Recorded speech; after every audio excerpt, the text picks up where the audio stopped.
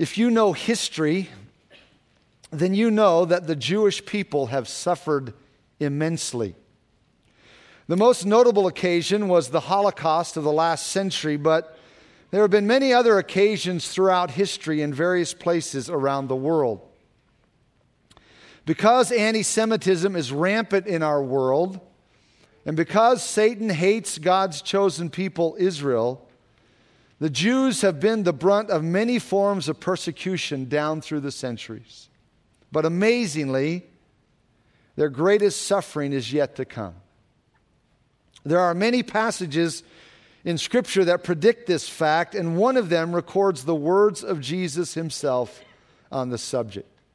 It is found in Mark chapter 13, so please turn there with me if you are not already there, and follow along as I read verses 14 through 20. This is our Lord speaking as we read these words. Verse 14, so when you see the abomination of desolation spoken of by Daniel the prophet standing where it ought not, let the reader understand.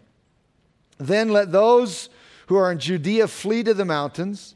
Let him who is on the housetop not go down into the house, nor enter to take anything out of his house. And let him who is in the field not go back to get his clothes. But woe to those who are pregnant and to those who are nursing babies in those days.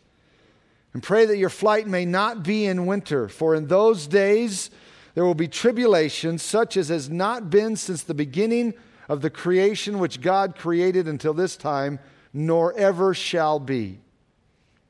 And unless the Lord had shortened those days, no flesh would be saved, but for the elect's sake, whom he chose, he shortened the days. We have been looking at this chapter for a few weeks now. It is technically known as the Olivet Discourse because Jesus gave this message as he was sitting somewhere on the Mount of Olives, as we saw back in verse 3. The message was prompted by a question from the disciples regarding the fulfillment or consummation of all things. They wanted to know what was going to happen at the end of the age. So here in chapter 13, Jesus tells them. As we have seen over the last several messages, the primary focus of these words and events is the Jewish people. That comes out once again in the verses we just read, because Jesus specifically addresses the people who are in Judea, which is in the land of Israel. He says in verse 14, so when you see the abomination of desolation spoken of by Daniel the prophet standing where it ought not, let the reader understand. Then let those who are in Judea flee to the mountains. These words, although spoken to the disciples, are intended for the Jewish people who will be living during the tribulation period. We know that because of the parenthetical comment here in the middle of this verse, which says, whoever reads, let him understand. Some of the Jewish people will read these words during the future 7-year tribulation period, and they will know what to do. So Jesus is telling his disciples what is going to happen with and to the Jewish people at the end of the age. They will be hated and they will be persecuted. The key event in connection with their persecution will be the abomination of desolation spoken of by Jesus here in verse 14. What Jesus doesn't mention in verse 14 is who it is that will commit the abomination of desolation. That's probably because the book of Daniel spells that out in such detail that Jesus didn't feel the need to elaborate any further. The book of Daniel clearly tells us that there will arise in the future a man who will become the leader of the world. He is called by various titles in Scripture, the man of sin, the little horn, but we know him most commonly as the Antichrist. He is such a dominant figure in Scripture that 1 John 2:18 says, little children, you have heard that the Antichrist is coming. John's readers had heard about this man because he's mentioned many times throughout Scripture. He is the one who will commit the abomination of desolation as we saw from the book of Daniel in the last message of this series. But not only does Daniel tell us a great deal about this man, so does the Apostle Paul in 2 Thessalonians chapter 2. Turn with me to look at that passage for just a few moments. Over to the right to 2 Thessalonians chapter 2.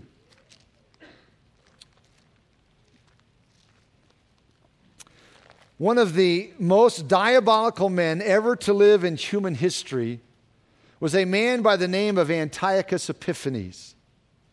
He reigned as king near the end of the Grecian rule from 175 to 163 BC.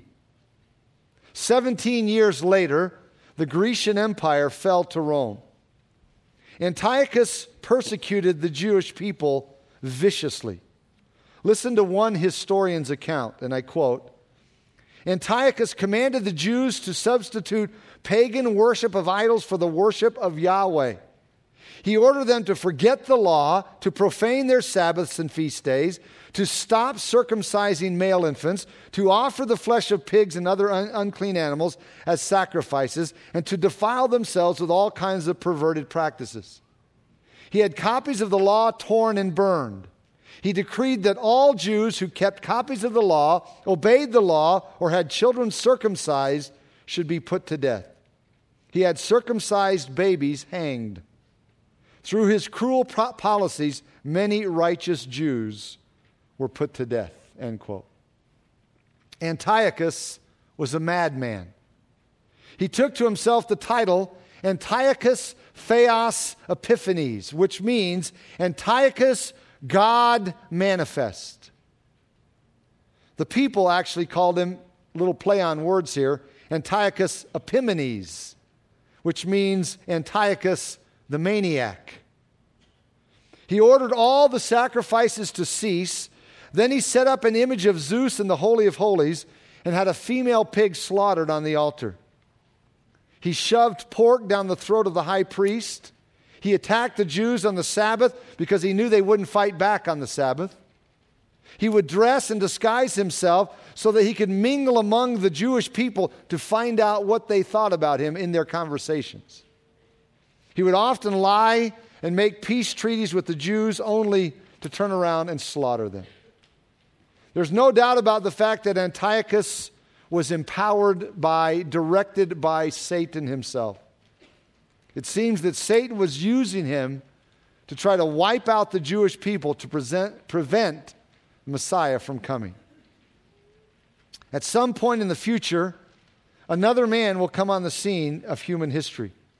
He will be very much like Antiochus, but worse. Paul tells about him here in 2 Thessalonians chapter 2.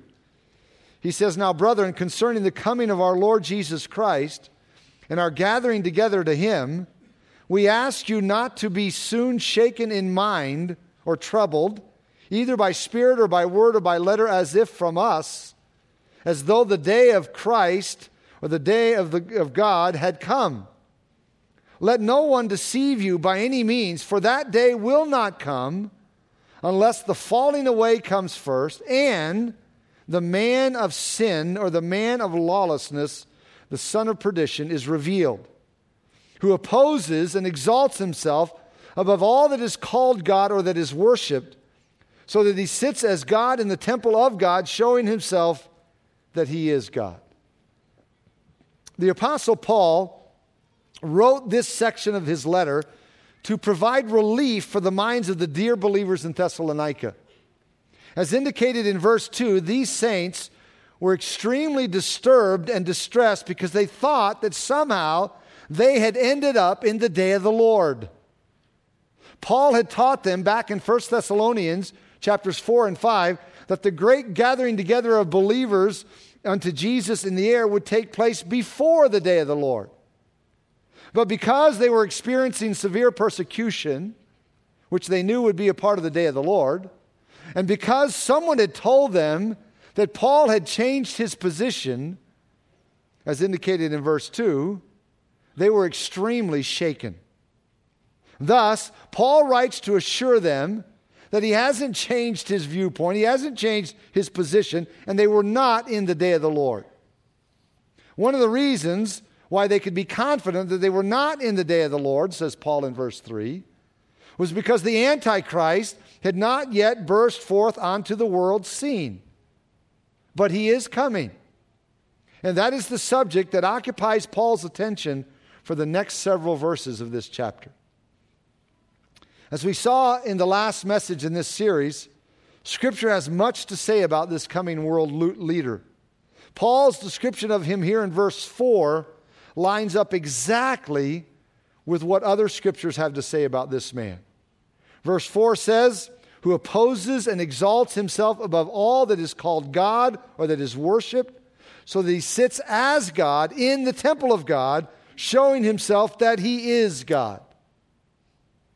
Now, this is not really a new announcement, because both Daniel and Jesus prophesied that the future Antichrist would do this very thing at the midpoint of the 7-year tribulation period.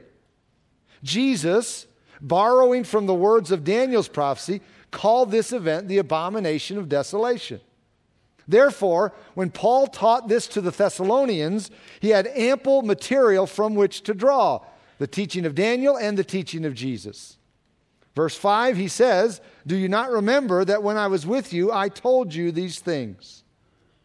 Paul had regularly taught these things to the Thessalonians, drawing from the teaching of Daniel and Jesus. But there is one text he didn't have access to because it wasn't written yet, and that is Revelation chapter 13. Skip over to that text to see what John's vision adds to our understanding of this future world leader. Revelation chapter 13.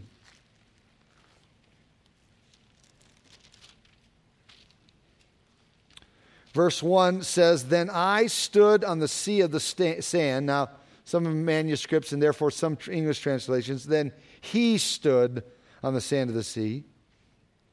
And I saw a beast rising up out of the sea, having 7 heads and 10 horns, and on his horns 10 crowns, and on his heads a blasphemous name.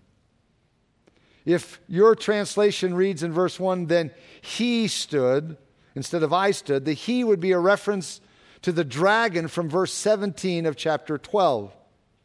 Satan is pictured here as standing on the sand of the sea to call forth his man, the Antichrist. In the ancient thought, the sea was commonly the reservoir of evil. It was viewed that way because it was mysterious and it was fear-inspiring. So John sees a beast rising up out of the sea. What or who is this beast? It becomes clear in the verses that follow that the beast is both a system and a person. The description that John gives us in the early verses of this chapter is of the world system of the end times. So you could say the beast is the revived Roman Empire. But at the end of verse 4, the personal pronoun him appears, and the personal pronoun is continually used after that. Verse 5 says he, verse 6 says he, verse 7 says him, verse 8 says him. So the beast is the world system headed up by the Antichrist, just as the Third Reich was headed up by Hitler. John describes this beast as having 7 heads and 10 horns. By the way, this is the same way Satan is described back in chapter 12, verse 3. The 7 heads probably represent 7 successive world empires: Egypt, Assyria, Babylon, Medo-Persia, Greece, Rome, and the final kingdom of the Antichrist. The 10 horns represent the 10 kingdoms that will compose the final one world government. The book of Daniel portrays this idea a couple times. In Daniel chapter 2, there is a huge image of a man, and the 10 toes on the feet of the image represent the 10 kingdoms that will compose the final one world government. In Daniel 7, there is a vision in which there are 10 horns, and from these 10 horns comes the little horn, which is none other than the Antichrist himself. Daniel 7:24 clearly says the 10 horns are 10 kings. The end of verse 1 says, and on his heads a blasphemous name. This is explained for us further down in verses 5 and 6, where we read, and he was given a mouth speaking great things and blasphemies, and he was given authority to continue for 42 months. Then he opened his mouth in blasphemy against God, to blaspheme his name, his tabernacle, and those who dwell in heaven. We've seen this so many times that it gets nauseating to think about. 2 Thessalonians 2:4 describes the Antichrist as the man who opposes and exalts himself above all that is called God or that is worshipped, so that he sits as God in the temple of God, showing himself that he is God. If Antiochus Epiphanes was a maniac, and he was, this man will be the ultimate egomaniac. He will be the beast who heads up the monstrous satanic system of the end times, which is designed to destroy God's people and ruin God's program. And he will indeed cause enormous devastation, which is why Jesus gave the Jewish people his warning in our text in Mark chapter 13. So John sees this beast, this monster, coming up out of the sea in verse 1. Verse 2 says, now the beast which I saw was like a leopard. His feet were like the feet of a bear, and his mouth like the mouth of a lion. Interestingly, this is a conglomeration of the beast in Daniel's dream, recorded in Daniel chapter 7. In Daniel 7, the leopard represents the kingdom of Greece. The bear represents the Medo-Persian kingdom. The lion represents the kingdom of Babylon. So what this is indicating is this: the final world empire will be a conglomeration of all of man's empires combined into one, because the man heading it up, the Antichrist, will be a combination of all the world rulers who have ever reigned. As a leopard, the beast will be swift. The bear's feet symbolize the bruising force and ability to crush its prey. The mouth of a lion symbolizes ferocity and terror. That's what the saints of the last days will have to face. This beast will be extremely powerful. The last sentence of verse 2 tells us from where his power will come, because we read at the end of verse 2, the dragon gave him his power, his throne, and great authority.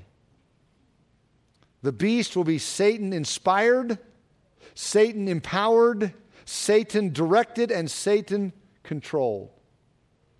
He will not only be demonized, he will be Satanized. According to verse 10 of this chapter, he will have power over freedom and life. Verse 10 says, he who leads into captivity shall go into captivity. He who kills with the sword must be killed with the sword. Here is the patience and the faith of the saints. What that is saying is that the beast will persecute and kill Jews and believers during his reign of terror. He will have freedom. He will have power over freedom and life. According to verses 16 and 17, he will have power over the entire business of mankind. Verse 16 says he causes all, both small and great, rich and poor, free and slave, to receive a mark on their right hand or on their foreheads, and that no one may buy or sell except one who has the mark or the name of the beast or the number of his name. That is how much power and authority this man and his system will exert over planet Earth. No one will be able to buy or sell without his mark. It might be worth asking the question, how does this man attain such great power?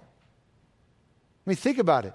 How could, as complex as our world is today, how could one man arise with such great power and influence?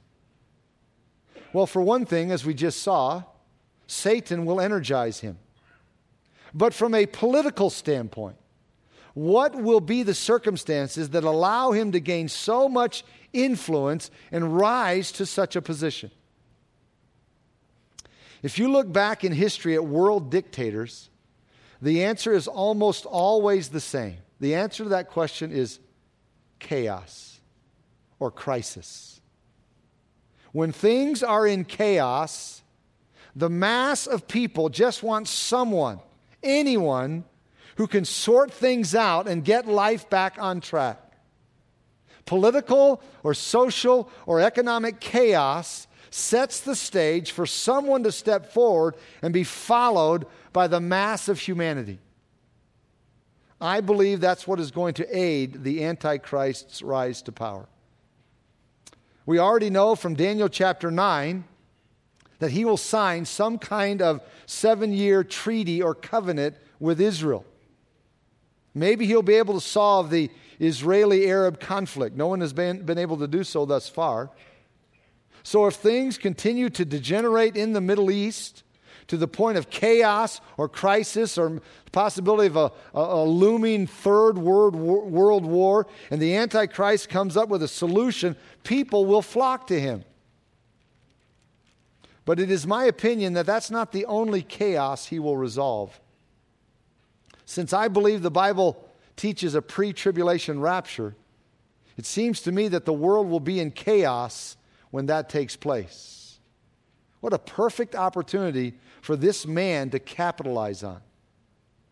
And since he will be empowered by Satan, he will be able to use the chaotic conditions of the world to step right into the limelight. But there may be something else that will greatly aid him at getting into that position. Look at verse 3 of Revelation 13. And I saw one of his heads as if it had been mortally wounded, and his deadly wound was healed, and all the world marveled and followed the beast. To what is this referring? There are basically two options.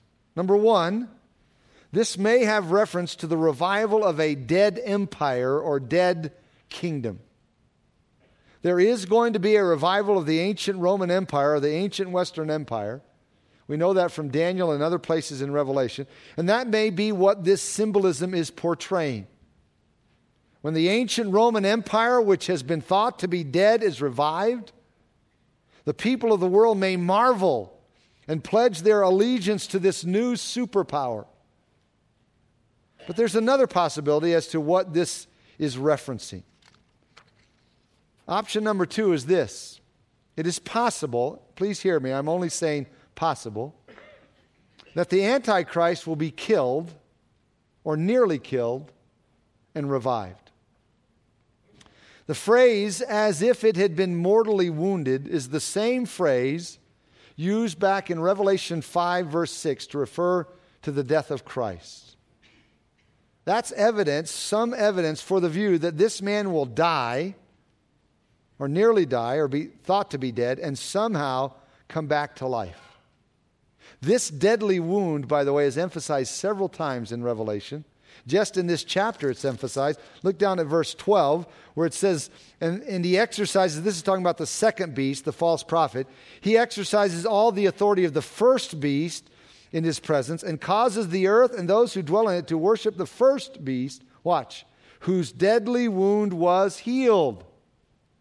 And then in verse 14, and he deceives those who dwell on the earth by those signs which he was granted to do in the sight of the beast, telling those who dwell on the earth to make an image to the beast who was wounded by the sword and lived.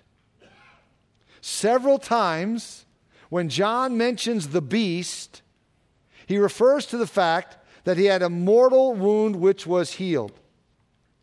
Furthermore, it is interesting to note that back in chapter 11, verse 7, it says this man comes out of the abyss.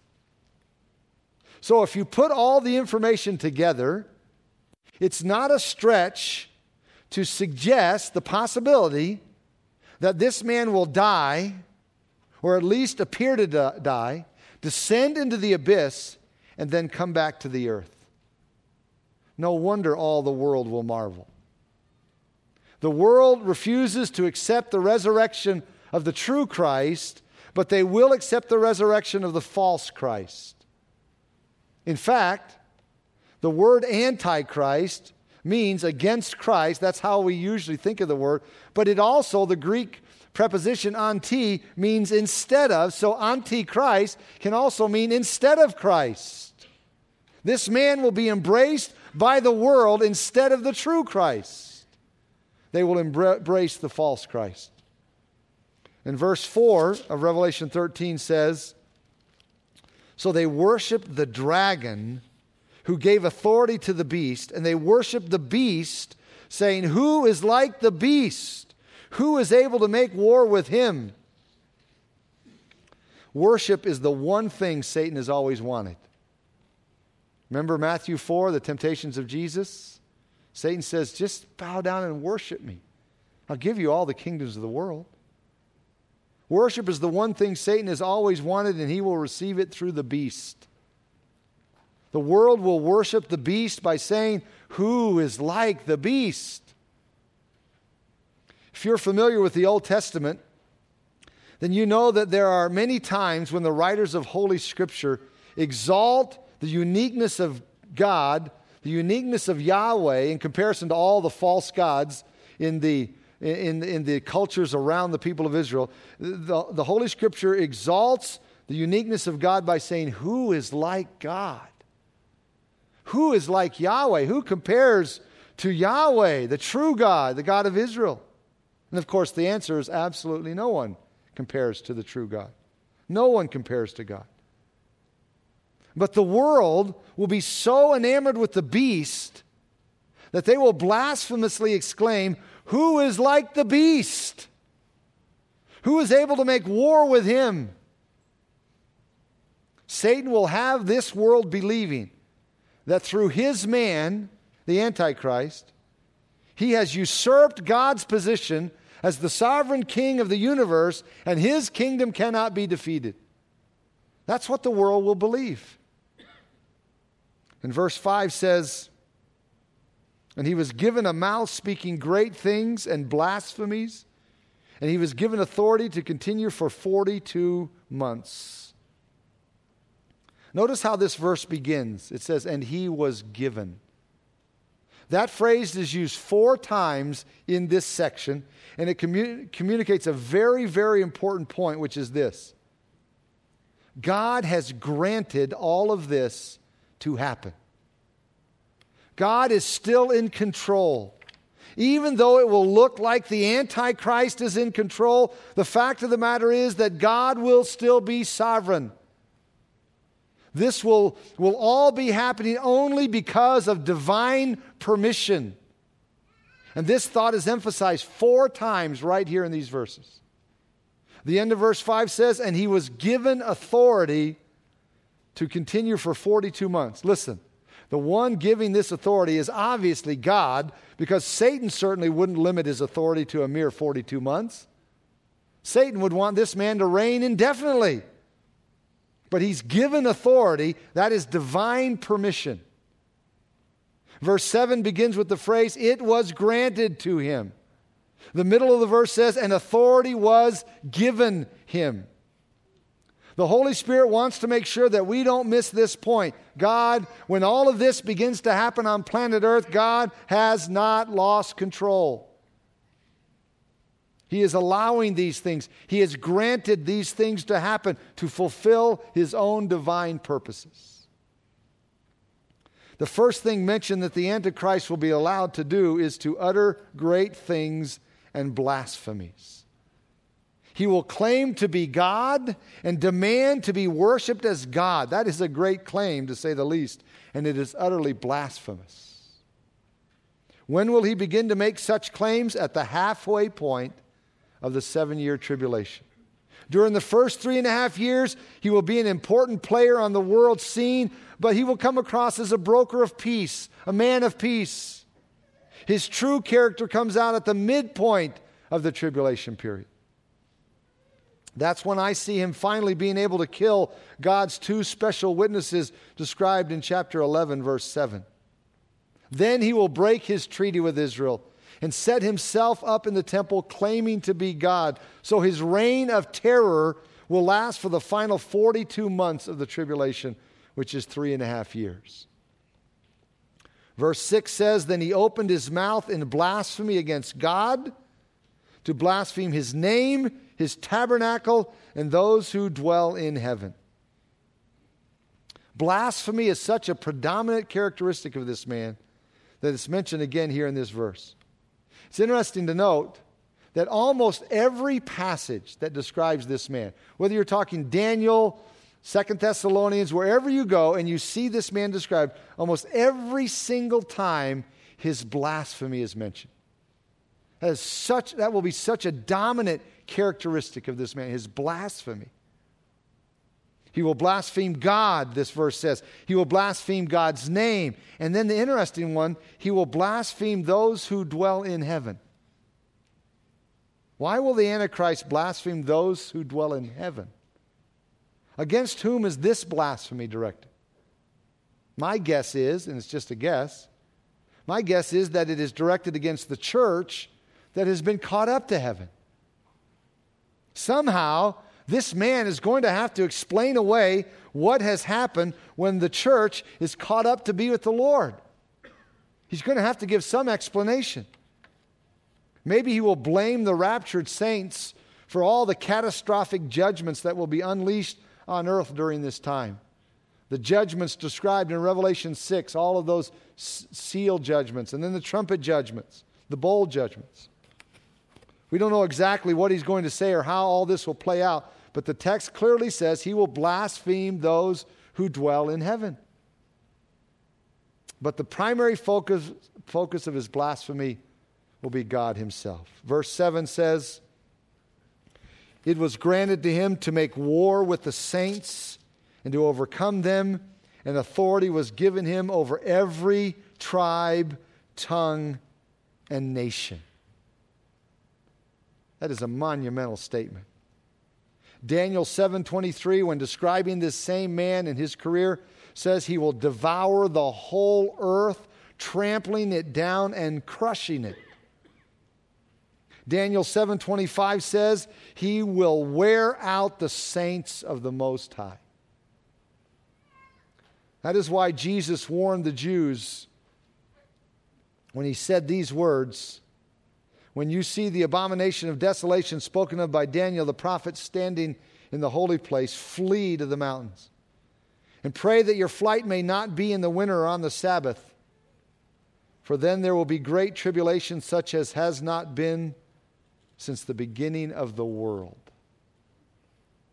It's going to be an awful time for the Jewish people and for those who come to faith in Christ during that time. No wonder Jesus gave the warning he did in our text in Mark 13. Now let's go back there as we wind down the message this morning. Back to Mark 13.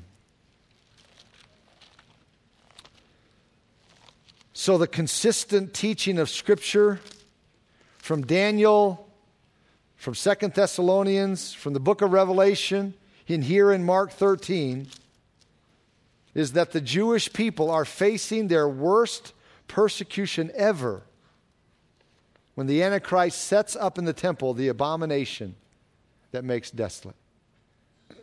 That's why Jesus says what he does here in verse 14. He says, so when you see the abomination of desolation, and by the way, as we'll see in just a second here in the middle of this verse, when you see, it's the people reading these words, not the people Jesus was speaking to at this time. This is future. When you see the abomination of desolation spoken of by Daniel the prophet standing where it ought not, let the reader understand. Then let those who are in Judea flee to the mountains. Since this same phrase, let the reader understand, appears in Matthew's account of the Olivet Discourse, that would indicate that Jesus was the one who spoke those words. What I mean is, when you just look at Matthew or Mark, you might think, well, now, is this an editorial comment by Matthew or an editorial comment by Mark? And that's a possibility that both made this editorial comment. But it's more likely that Jesus, as he spoke these words, even said, "Let the reader understand," indicating he was speaking these words to be recorded and then read, and the message would apply to those who would read these words in the future. And Jesus says, when you see this, when you see the abomination of desolation spoken of by Daniel the prophet standing where it ought not, let the reader understand, then let those who are in Judea flee to the mountains. Judea, as you probably know, is the southern part of the land of Israel. Galilee in the north, Samaria in the center, Judea in the south. So Judea is the southern part of the land of Israel, where the city of Jerusalem is located. That's where the first two temples stood, Solomon's temple and then the second temple, which was refurbished by Herod, sometimes called Herod's temple, but it was built long before Herod. That's where the first two temples stood, and that is where the third temple will someday stand. There, the Antichrist will commit the abomination of desolation by setting up himself in the temple and will demand that the Jews worship him. He forbids them to continue carrying on their sacrifices, demands that they worship him. When they refuse, he will persecute them ruthlessly. That's why here in this verse, Jesus warned those who are in Judea to flee to the mountains. Because of their proximity to Jerusalem, they will be the first to come under the Antichrist's wrath. So Jesus said, flee to the mountains. There is a mountainous region southeast of Jerusalem around the Dead Sea that has lots of caves and places to hide. There is a spring there, the spring of En-Gedi, that I know many of you have hiked up to, and you've seen it. You've seen all the caves. You've seen that's where David hid from Saul. That area may be where the Jews initially flee when the persecution breaks out, because Jesus says, go to the mountains, and that would be a mountainous region where they could go and get there fairly quickly. In addition, there are a number of mountainous regions in the hills of Moab and Edom, ancient Moab and Edom, today the Hashemite kingdom of Jordan. The Jewish people are going to need all the places of refuge they can find, because Antichrist's fury will be the most intense persecution ever as he tries to annihilate the Jewish people once and for all, end God's program, prove God to be a liar, because God made unconditional promises to the people of Israel that he will and must fulfill. And so Satan's plot is, if I can kill all the Jewish people, God can't fulfill his promises to them, I prove God a liar. So that's why, that's the reason behind all of these events that we've looked at this morning. God will use that persecution to finally bring his chosen people to repentance, so they will embrace their Messiah, Jesus. That's what it will take to get them to repent and believe in Jesus. What about for you? What will it take to bring you to the point where you are willing to surrender your heart and life to Jesus Christ? I pray that it won't take a catastrophe. Let's bow together as we close this morning.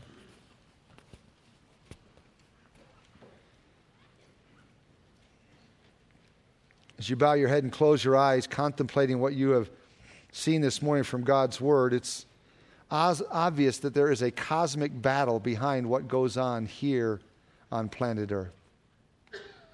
And that will really culminate at some point in the future as God determines to fulfill his promises to Abraham and his descendants, and when Satan tries to stop God from fulfilling his promise to Abraham, his promises to Abraham and his descendants.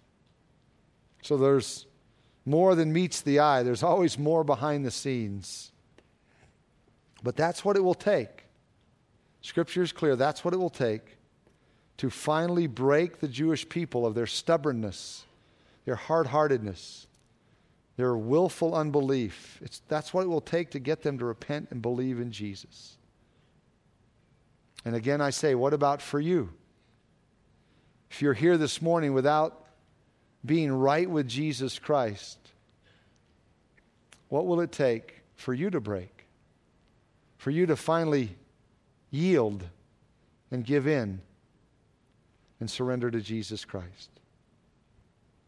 I pray it won't take a catastrophe. Turn to Christ now, willingly. Surrender to Him. Father, as we consider the things that we have looked at this morning, we recognize that you were not obligated to reveal the future to us. You didn't have to do that. But in your goodness and in your wisdom, you chose to say much about the future. And the assumption then should be that you would want us to read about it and try to learn about it and understand it, not ignore it, because you put it in your word for a reason, for us to grapple with and wrestle with and seek to understand. Certainly, we can be out of balance and be too consumed with prophetic prophecy to where we ignore so many other parts of Scripture, and that would be unwise and not prudent. But when kept in balance, this is clearly a topic you want us to understand. It's clearly a topic you want us to read about and study about. And we see that from what Jesus said in his great Olivet Discourse. Thank you for the privilege that is ours to study it, to read it, to wrestle with it. And as we think about what we've seen this morning, we realize that you will do whatever it takes to fulfill your promises. You will do whatever it takes to carry out what you promised to Abraham and his descendants. And as we've seen, for them it will involve immense suffering and persecution. Father, you know the hardness of our hearts, all of us, as those who are sinners by birth, nature, choice, practice. And you know that many times, for many of us, it takes something really, really hard for us to surrender, for us to turn to you, because we're so willful, we're so stubborn, all of us. Father, I pray that one of the applications we can draw from the text we've looked at this morning is that it is so much better for us just out of love and willingness to submit, surrender to Christ without having to be, in a sense, forced to that point by awful situations in life. But we know that many times that's what it takes. So we thank you that whatever it takes, you do that in our lives to draw us to Christ. And we pray that for anyone here with us this morning who needs to be brought to faith in Jesus Christ, do whatever it takes to bring that man or woman or young person to surrender to him, in whose name we pray. Amen.